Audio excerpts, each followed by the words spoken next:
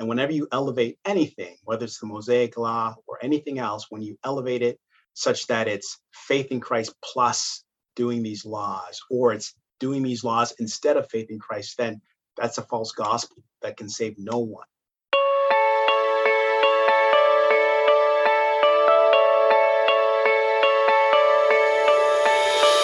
Hello everyone, and welcome to Word Processing's Cover to Cover series, in which our goal is to move through all 66 books of the Bible, one by one, in order to grow not only in our understanding of them individually, but also in our understanding of how they fit together as an inspired and cohesive whole. Today we welcome to the podcast Dr. Wayne Baxter.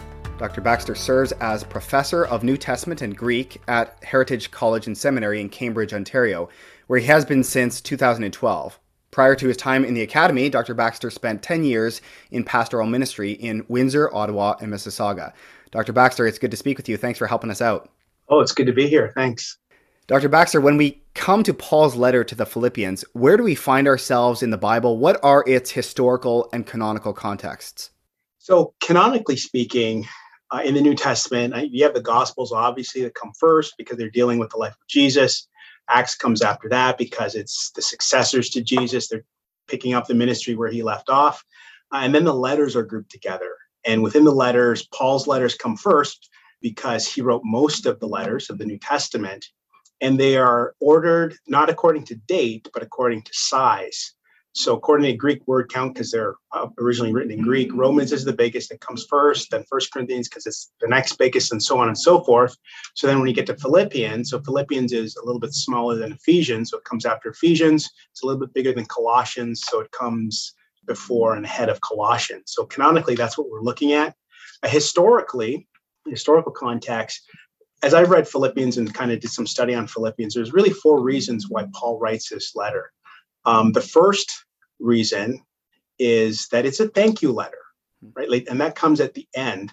He has this pretty lengthy thank you to the church. Paul, he was a tent maker. That was his trade, right? A leather worker, a tanner. And so when he would go and evangelize, go to different cities, just like today, like you've got bills to pay. You got to pay rent. You got to get food on the table, that kind of thing. And so he would apply his trade. Acts 18 talks about him and Priscilla and Aquila doing their thing.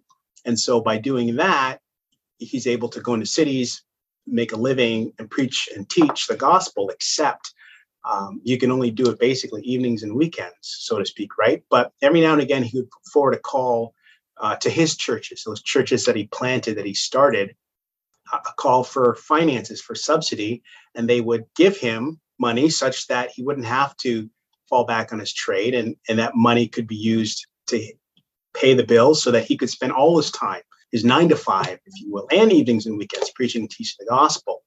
One particular occasion, and when you read the letters and Acts, you see this, that he put forward a call to his churches, but for some reason, none of them stepped up to the pump to help him. Only one church did. That was the Philippians, and that really touched Paul. And so Paul writes this letter as a thank you for their gift. Another reason he writes the letter is because it's kind of a missions update, if you will. Like he's writing in prison. This is one of his prison epistles.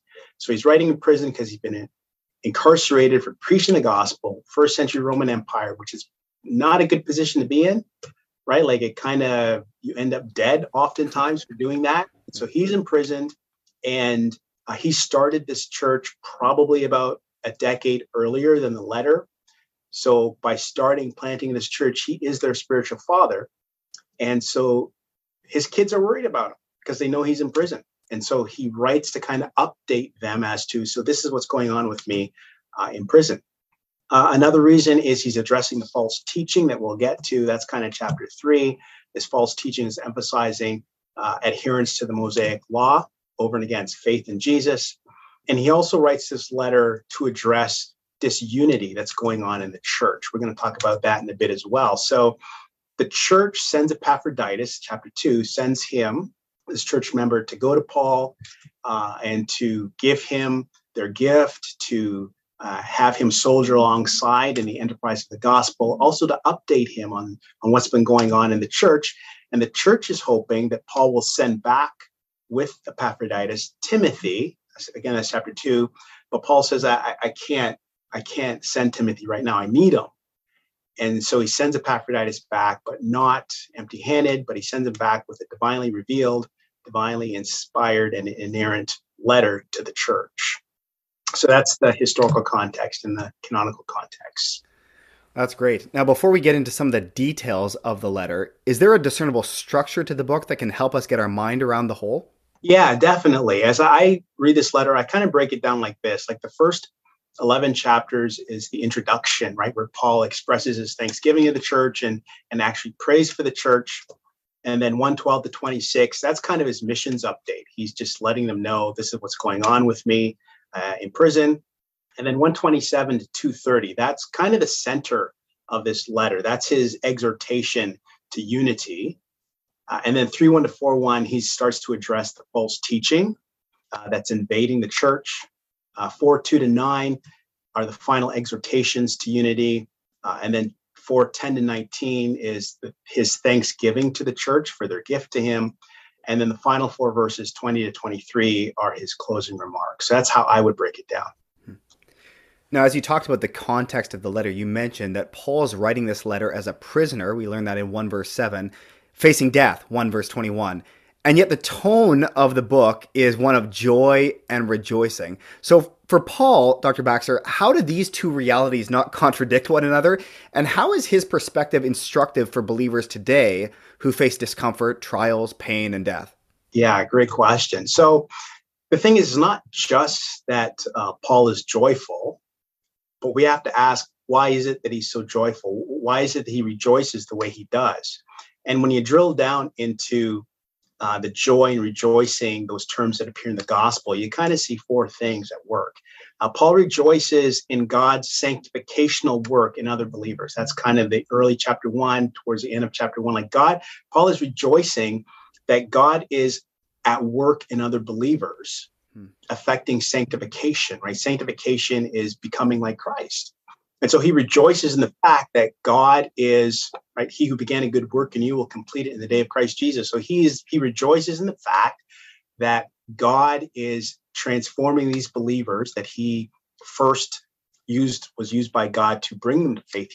God is transforming them and making them more like Jesus. I mean, even as a pastor, right, and as a Christian layperson, when you see somebody start to grow in their faith, it ought to excite you, like, wow, you've changed so much. God is so good.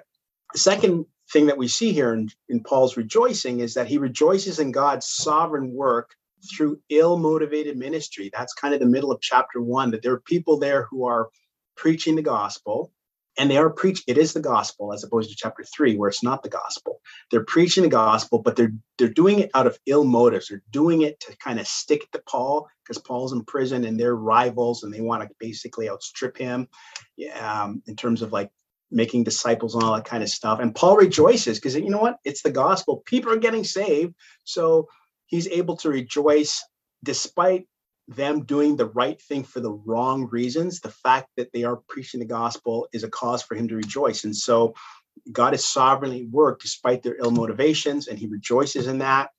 He rejoices in the opportunity to serve believers for their good, just like Jesus. That's chapter 2. So when God presents opportunities for us to serve, whether it's him or whether it's the believers, like he rejoices that, wow, I get to serve you, which means I have an opportunity to be like Jesus in this regard and to allow Jesus to transform me in that regard. And then finally, you have this expression there, rejoice in the Lord, in chapters 3 and 4. Rejoice in the Lord always. I will say it again, rejoice. So Paul rejoices in the Lord, right? In the Lord, with reference to the Lord, meaning he rejoices in who Jesus is. And we'll get to that poem in chapter 2, that he is God and he's become a human being. So who Jesus is and what he accomplished for us on the cross. And that's his grounds for him being able to rejoice, even though his circumstances, being in prison, awaiting the executioner's axe, his circumstances are not good, but nevertheless, it doesn't stop him from rejoicing. Our problem as Christians today is that, like, we often don't rejoice the way Paul did. Like when we rejoice, we often rejoice more in what God, like the blessings that God gives us, right? We rejoice in things or in good circumstances, and that's not wrong. We ought to give thanks to God for his blessings, for whatever good circumstances or whatever things we can receive. We need to give thanks to God, but if our joy is kind of rooted or based in that, then what happens when the faucet of blessing is turned off, which eventually it does? Does that mean then that our rejoicing ceases because, well, the faucet's dry, there's no more blessing? So really, our rejoicing needs to be shaped the way Paul rejoices, right? And so even today in our trials, in our pains, whatever we're going, we can rejoice that, God is sovereignly at work. I might not understand what he's doing or how he's working, but I do know, as Jesus said, even to this day, my Father's working, right? He doesn't take days off. And so we can rejoice in that he's accomplishing his will in me and around me, even though it might not feel that way. And so really, we need to learn to rejoice the way Paul rejoices, which is always with reference to the Lord. Rejoice in the Lord always. I'll say it again. Rejoice. So it seems like Paul is really anchoring his joy in transcendent realities and not in what he's experiencing, right? Yeah. Like these things that you list, sanctification of believers, sovereignty, opportunities to serve, and the Lord himself, those are unchanging things that happen and are available in spite of anything that I'm enduring. That's exactly it. Yeah. And as you talk, I'm just reminded of the alternative is scary. If I root my joy in my life or the blessings, the faucet of blessings, like you just said, when those things go away or when it takes a turn, there goes my joy as well. That's right. And they will, right? The Lord giveth, the Lord taketh away, like they will.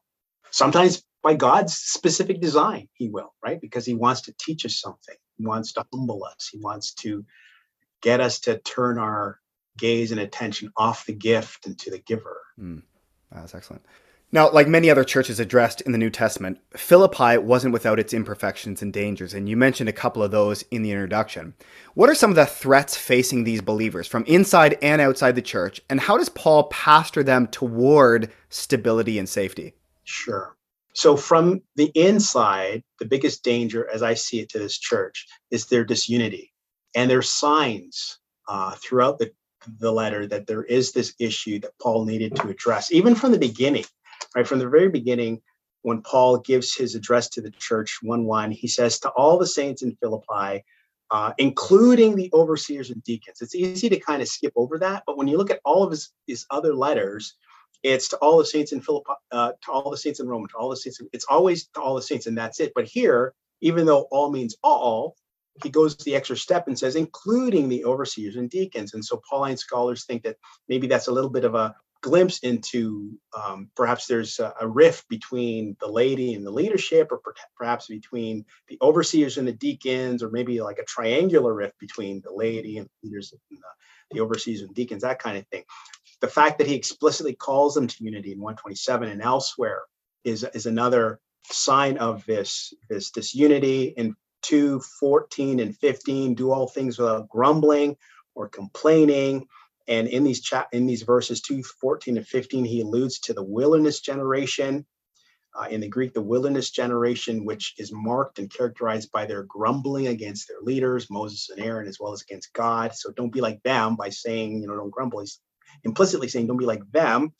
And then, of course, he'll call out two prominent ladies in chapter 4, verse 2. I urge Euodia and I urge you, Syntyche, to agree in the Lord, to be in harmony in the Lord. And so you have this disunity, this growing spirit of disunity that's really kind of threatening to pull the church apart at the seams. And I think this disunity was rooted in pride, and this pride was probably the overflow of their civic pride. Philippi was a Roman colony. Right. So by virtue of being a Roman colony, it was a prestigious city. When Rome was conquering all these cities and all these nations, they didn't turn every city. In fact, most cities, they did not flip into Roman colonies. But some cities like Philippi, which has a Greek history, they flipped it, turned it into Roman Philippi, a Roman colony. So by virtue of being a Roman colony, it is now a prestigious city in the empire, right? It didn't have to pay some of the taxes that other cities do or the tariffs that other cities do. It's kind of a first city in the empire. And so you had all this civic pride as a colony whose purpose is to image Rome, right? The values of Rome, the culture of Rome. So it's quite conceivable that this civic pride kind of splashed into the church as well. And so how does Paul address this pride issue, this disunity issue? He does it implicitly and he does it explicitly. So right off the top, he implicitly addresses this issue of disunity by modeling the attitudes that they need to walk in, right? So in the beginning of the letter, he models this inclusivity, right? He to all the saints, including the overseers and deacons. And then, I give thanks for all of you. I have all of you in my heart. You're all my partners. So this inclusivity that he's modeling. And then he prays for them explicitly, 9 through 11 of chapter 1. And he's praying that their love and their love for one another, their experience of God's love for one another might abound. Well, the answer to the prayer that your love for one another might abound is unity, right? And so he's praying, the answer to that prayer is unity. So he begins, and then in the rest of chapter 1, he models this gospel first attitude right there. He puts the gospel first, and that's why when other people are trying to stick it to him, he doesn't fight back. He's just, the gospel, it's about the gospel, not about me. And then after addressing the issue implicitly, he will address it explicitly, right? So starting in 127, he'll say, only conduct yourselves in a manner worthy of the gospel of Christ, so that whether I come and see you or may remain absent, I may hear of you that you are standing firm in one spirit, with one mind, striving together for the faith of the gospel, right? So he begins to give the church these explicit exhortations to unity. He'll uphold Christ in the so-called Christ hymn in 6-11 there as this example of unity, the spirit with which they need to be walking in towards one another. And then in chapter 4, he will explicitly again address these two prominent women in the congregation, that they need to agree in the Lord. And then he asks his true yoke fellow, which is probably Epaphroditus, to be a mediator to help these two ladies agree, get them on the same page. So he invokes somebody to help them there. So from the inside, that's how he addresses this inside issue and danger of disunity. From the outside, the biggest danger would be the false teaching of legalism. And in this false teaching, you have this elevation of obedience to the Mosaic law over and against faith in Christ.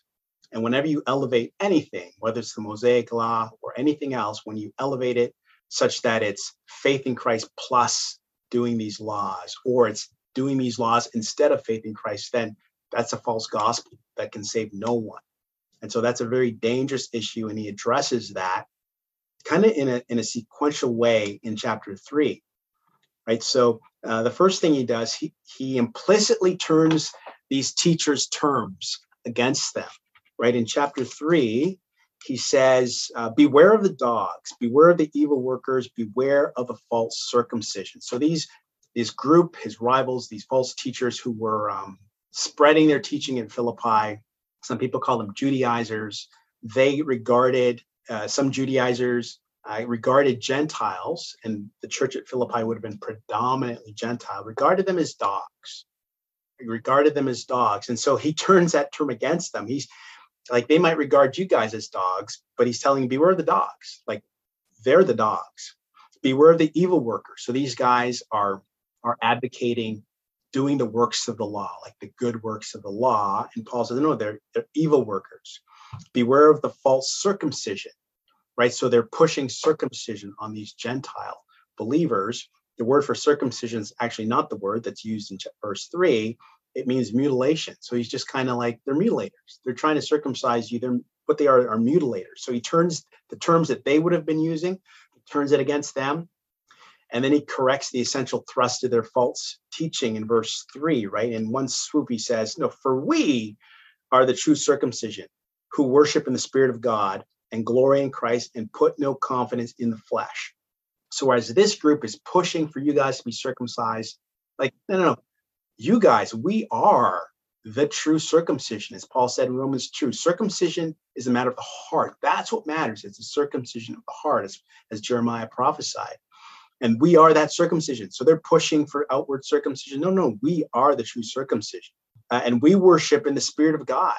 Like, they're pushing the letter of the law. Well, we worship the Spirit who inspired those scribes, who writes the tablets on our hearts. We worship by and in the Spirit of God, the Spirit of the living God. And we glory and boast in Christ Jesus. We put no confidence in the flesh, right? So he just corrects in one fell swoop the thrust of their teaching. And then what he does is, in the next section, 4 through 14, he explains or he contextualizes the gospel of Jesus as it's worked out in his own life, right? So the gospel is about recognizing that good is never good enough before God. Paul says, hey, man, in terms of the law, I'm blameless. Yeah, well, you're blameless. This is not good enough. It's not good enough. So our good is not good enough. It's recognizing that our spiritual bankrupts, we are spiritually bankrupt before God. Like we bring nothing to the bargaining table, if you will. We need whatever tiny morsel of grace he can give us. The gospel is about recognizing the necessity of God's righteousness. To be right with God, our own righteousness, as Isaiah said, is just filthy rags. We need the very righteousness of God in order to be right with God. And the gospel imparts that to us by our faith and our union with Christ. The gospel is about recognizing that we're in this race towards Christ likeness, and we never get there in this life. And whatever gains we make in this life come from God, right? So we stretch towards a finish line. We move towards a finish line. We're reaching, we're stretching. We're always looking to move forward, not fall behind, knowing ultimately that God who began a good work in us, Philippians 1:6, he will complete it in the day of Christ Jesus. So we're never going to get there, become like Christ in this life. But when Christ comes back, then our bodies are transformed, right? As Paul says elsewhere. So he contextualizes the gospel in his own life. And then he openly challenges the believers to follow his example and follow the example of those like him, right? So in verse 17, he'll say, brothers and sisters, join in following my example and observe those who walk according to the pattern you have in us. So he challenges them. And then he explicitly rebukes the mindset of these false teachers in 18 through 21, right? Because their priorities are rooted in the earthly things, right? It's about glorification of self and status. And so rather than adopt that earthly mindset, we're to adopt a heavenly mindset, the things of God, knowing that it's from heaven that Jesus Christ is going to come and redeem us and transform our bodies. So that's how he addresses the danger from without. Now, you've been a pastor and you're clearly pastoring students as well in your current post. What are some ways that you've seen perhaps today that the Judaizers, so to speak, are slipping into the church still today? That this is not just some first century problem, but it actually is rearing its head today as well in different ways. Mm-hmm. Yeah, you see that, and we would call it the word today, and not just today, but for the longest while, I guess we would just call it legalism, right? And legalists in the church, and how, I've pastored in a few different cities, and I've seen that type of legalism come in, and so things that legalists begin to focus on the outside to the neglect of the heart and the inside. So as long as you are doing certain things, and as long as you're being seen as doing these righteous things, these godly things, then all is good. When in fact, oftentimes these righteous looking things are devoid of heart, and inward the person is wasting away not in the sense of God, I need you, but in the sense of as long as I do these things, then I'm good. And they neglect the heart. And God has always been about the heart. And so it produces this plastic, surfacey obedience that is without really that heart that the world wants to see. The world has seen enough of plastic Christians, who appear to do the right thing, but then when push comes to shove, they're no different than me or you or I. And so I've seen it, that disconnect between the outward and inward. You see it sometimes when people start to push conformity not to Christ. Actually, they're pushing more uniformity rather than conformity to Christ. So the idea of dressing a certain way or listening to certain music or that type of thing, which becomes a new shibboleth, if you will. Like, this is what you need to do to be approved, at least approved by us as Christian leaders, that kind of thing. And so it does rear its head in different ways.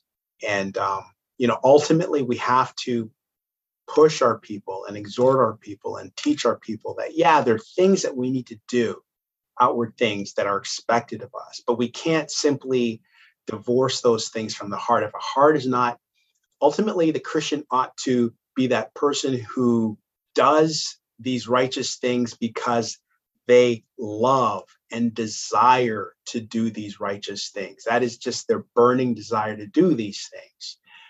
And if that's not the case, then the mature Christian ought to recognize, man, I really need to grow up. I need to do this, but I recognize that it's not being done with the heart that God wants it to be done. Lord, please help my heart. Please grow me. The mistake is we just think, well, as long as this is done, it doesn't matter what's going on in here. And that's what we see all too often in too many churches, evangelical churches too.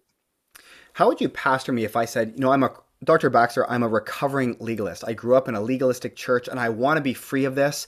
But in my weak moments, I find myself drifting back toward measuring the fruit rather than tending to the root of that love in my heart that is supposed to produce those righteousness. What encouragement would you give to me? Things that I can do practically to start cultivating that soft-heartedness that produces the righteousness? Yeah, that's a great question. I think the simplest way to start is through prayer, and specifically not just prayer, but you know what? Prayer, God, heal my heart.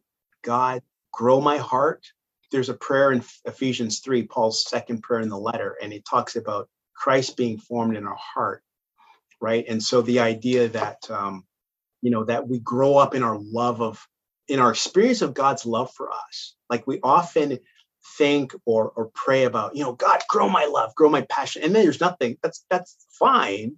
But ultimately, especially according to Paul's prayer in Ephesians 3, he's not praying that God would grow your love for him. He's praying that you would become more aware of God's love for you. And I think a lot of us, we don't recognize that. And so in praying for God, heal my heart, help my heart, grow my heart, but Lord, grow my experience of your love, that I would really know, not just from the head, but from the heart, how much, how high, how long, how deep, how long is your love for me. That's excellent. Yeah, it's hard to believe that as we grow in that understanding, that would not in turn affect the way that we serve him and pursue righteousness, or the presentation, or the pursuit of righteousness in this life, clearly. Well, let's talk about the poem at the center of this letter that you mentioned earlier in 2:5 or 6-11 there. Can you summarize for us its content and its significance, both to the structure of this epistle and to our understanding of the person and work of Christ? Sure. So let me start just with the genre, the poem. In terms of the genre, like Pauline scholars call 6-11 the Christ hymn. And they call it the Christ hymn because basically from 1:1 to 2:5 is all prose. And then from you could say 2:9, we'll get to that in a bit.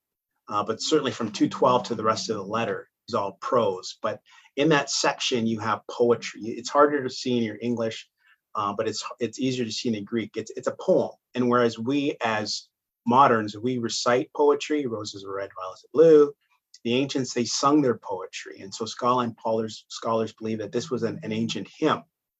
In terms of its own structure, this song, if you will, breaks down into 3 stanzas. So the first stanza is verses 6 to 7a, who though he was in the form of God, did not count equality with God a thing to be grasped, but emptied himself by taking the form of a servant. That's the first stanza. The second stanza is verse 7b to 8. Being born in the likeness of men and being found in human form, he humbled himself by becoming obedient to death, to the point of death, even death on the cross. And then the third is 9-11. Therefore, God has highly exalted him and bestowed on him the name that is above every name, so that at the name of Jesus, every knee should bow in heaven and on earth and under the earth, and every tongue confess that Jesus Christ is Lord, to the glory of God the Father.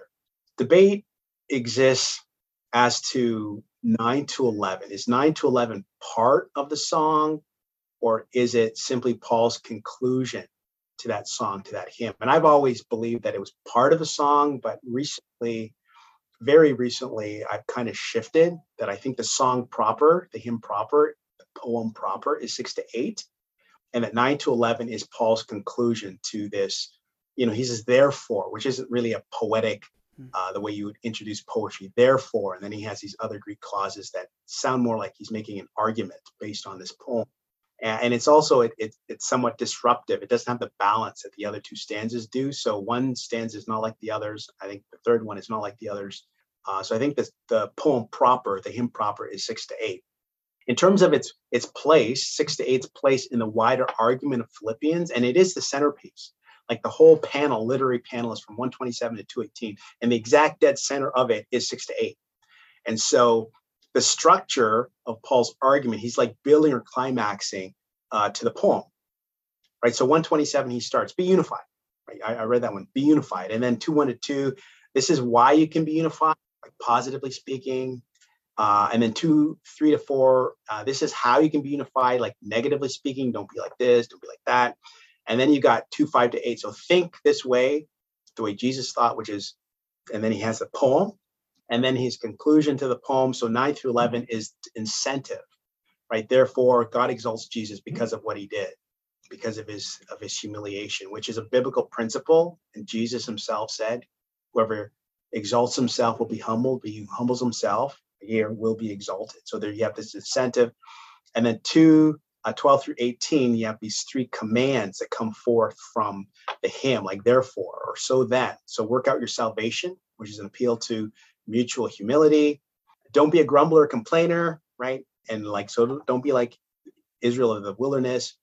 And rejoice with me, like Paul says, rejoice with him in serving one another. So that's kind of how the poem falls within the wider literary, in the argument that Paul is making there. And then in terms of its significance, so that the hymn extols the humility of Christ, the humiliation of the incarnation. Like Jesus begins, who being in very nature God. So Jesus is Almighty God, but in his humility, he descends, right? He lays aside his privileges. He lays aside his entitlements that are all his because he exists as very nature God. He lays them aside in order to become a human being.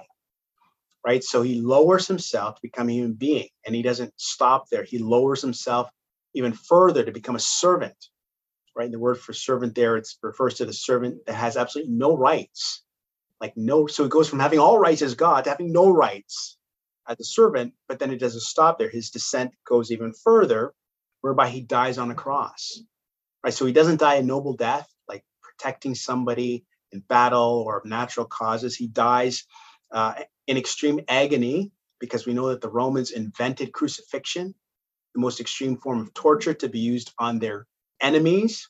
So horrible. Romans thought that crucifixion was, that it was against the law to crucify a Roman citizen. So I mean, think about that. You could have assassinated Caesar. You're not going to die by crucifixion because that's even too bad for you. Right? So he dies in extreme agony. He dies in shame, because unlike what you see in movies and in portraits, he would have hung on the cross naked, right? And so he has bodily waste going for all to see. So he dies in abject humiliation on the cross and shame, and then he dies under God's curse, because that's what Paul says, Galatians 3, quoting Deuteronomy, cursed is anyone who hangs on a tree, referring to Christ. Christ is cursed. He dies under God's curse. So we have this extolling of the humility of Christ. And in the incarnation, Jesus actually lives a countercultural life because he's descending, right? He's in very nature God, but he descends to the rock bottom in the first century and even today, right? It's about being socially mobile up. You do what you can do, get whatever assets you can, get whatever job you can, make whatever network of relationship you can. Why? So that you can move up and have a better life today. While we're fighting to move up, Jesus has chosen to move down and descend to the very rock bottom. So that's a significant, that is the quintessential example that Paul lifts up as to address this unity issue. Think this way, which is also in Christ Jesus. And then boom, you have the humiliation of the incarnation that we're to walk in. Correct me if I'm going too far here, but it seems like all of these topics that Paul brings up in Philippians and in his entire corpus, but things like joy in the face of suffering, unity, don't grumble, follow Paul as he follows Jesus, all of these things, just like that hymn is at the center of this book, so that reality is at the center of all of the Christian life, is it not? Yeah, oh, absolutely. It is at the reality of the Christian life. And so, because these are ours in Christ, and 2:4 begins, therefore, if there's any encouragement in Christ, if there's any consolation of love, if there's any fellowship of the Spirit, if any affection and compassion, right? And the New American and others translations translate that condition of the Greek as an if, but really it's a since, right? So he's not saying, well, if there's any encouragement, and for some of you there might be, but for others there's not. These are all like what we have, since there's encouragement, since there's consolation, since, so you have these realities that are ours in Christ, and then from those realities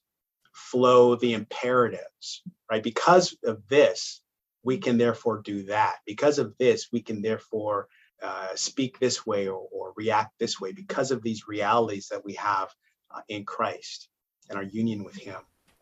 So in light of that, what does Paul mean when he says, I can do all things through Christ who strengthens me? So that scripture text on Steph Curry's shoe, you mean? That's the verse. Sure, I didn't know that, but I believe you. Yeah. So I can make all 3 pointers through Christ who strengthens me. So that's a good question. And the simple answer is let the text, the context tell you what that means, right? And so what he's saying there, he's not saying that, you know what, I can get an A in Greek through Christ who strengthens me. I mean, yeah, but that's not what he's talking about. He specifically is very explicit. He's talking about living in abundance and living like in prosperity and living in need. And whether he's living in abundance, and Paul says, and I have lived in abundance, because as a Pharisee, he would have been, depending at worst, he would have been middle class. Like he's not going to be lower class. He might not have been upper class, like say the Sadducees and the priesthood, but he would have made a fine living. He was a son of Pharisees, so he'd come from some means. So he knows what prosperity is, but then he knows what lack thereof is. And he, in 2 Corinthians 11, he talks about that, having nothing and being on the run and being stranded in the oceans, but whether in abundance, where you might be tempted to forget about God because, well, you know, I've done so well in life thus far, or in absence, in poverty, where you might be tempted to curse God because life's not going the way I want. He's learned contentment, right? He can be content in either situation. And so that's really what he's, and the contentment, notice he talks about learning contentment. So it's something you actually have to learn, which is really encouraging. That it didn't just come, he had to learn it. So that means if I'm not being content at one level, you know, I don't have to be so hard on myself because, well, Paul had to learn it. So therefore I will have to learn it as well. He learned contentment, but he learned it through the power of God who strengthens him to enable him to be content regardless of his circumstances. Well, you just deflated all my superpowers. That was the text I went to. It is amazing, though. You read that text and you realize that what he's talking about there, this contentment in spite of all circumstances. And some of the circumstances he lists are pretty extreme. Yeah, absolutely. I have to admit that is supernatural. If I was to be content in all of those circumstances, that has to be Christ strengthening me to do that. Oh, absolutely. I agree completely. Like, you know, when we hear about, you know, I've read people who are undergoing extreme, like persecution, seeing their loved ones killed in front of them. And yet as they're about to face the executioner's axe or something like that, that they can like sing praise to God. Kind of how Paul and Silas were doing that in Acts 16 in chains and likings. Like only God can do that. Yeah.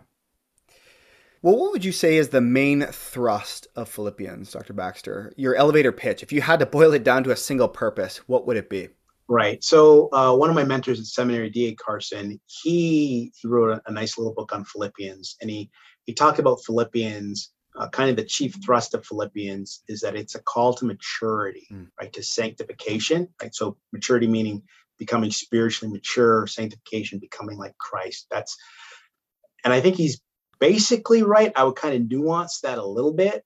And I would put it this way, that kind of the elevator pitch is Paul is telling the church to grow up so that they can get along, right? To grow up, to become like Christ, to become spiritually mature, obviously through him who strengthens me, so that you can get along, so that you can be a unified body, right? Because as you are a unified body, and people from different socioeconomic backgrounds and different creeds and ethnicities can come together because they're oneness in Christ and get along, like that's a witness to the world.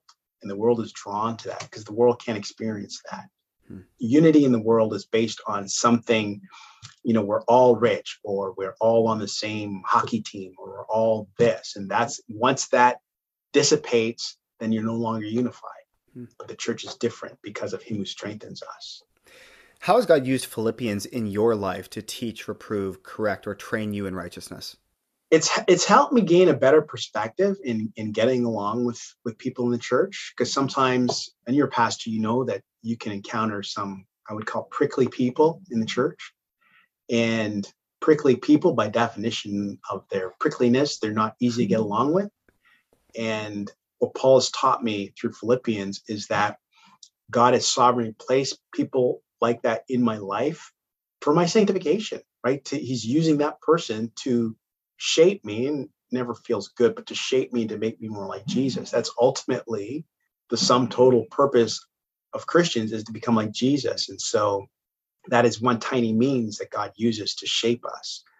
And so it's really helped me gain a better perspective, the book has, and helped me get along with some folk in churches. That's great. Well, thanks again for all the time you've graciously given us today, Dr. Baxter, and helping us understand Philippians a little bit better. You're welcome. Anytime. Thanks, Josiah. Appreciate the time. Thanks for joining us this week. For more information about Oak Ridge Bible Chapel, the ministries of the church, or for more resources like this one, please visit oakridgebiblechapel.org. And make sure to join us next week as together we make our way through the Bible cover to cover.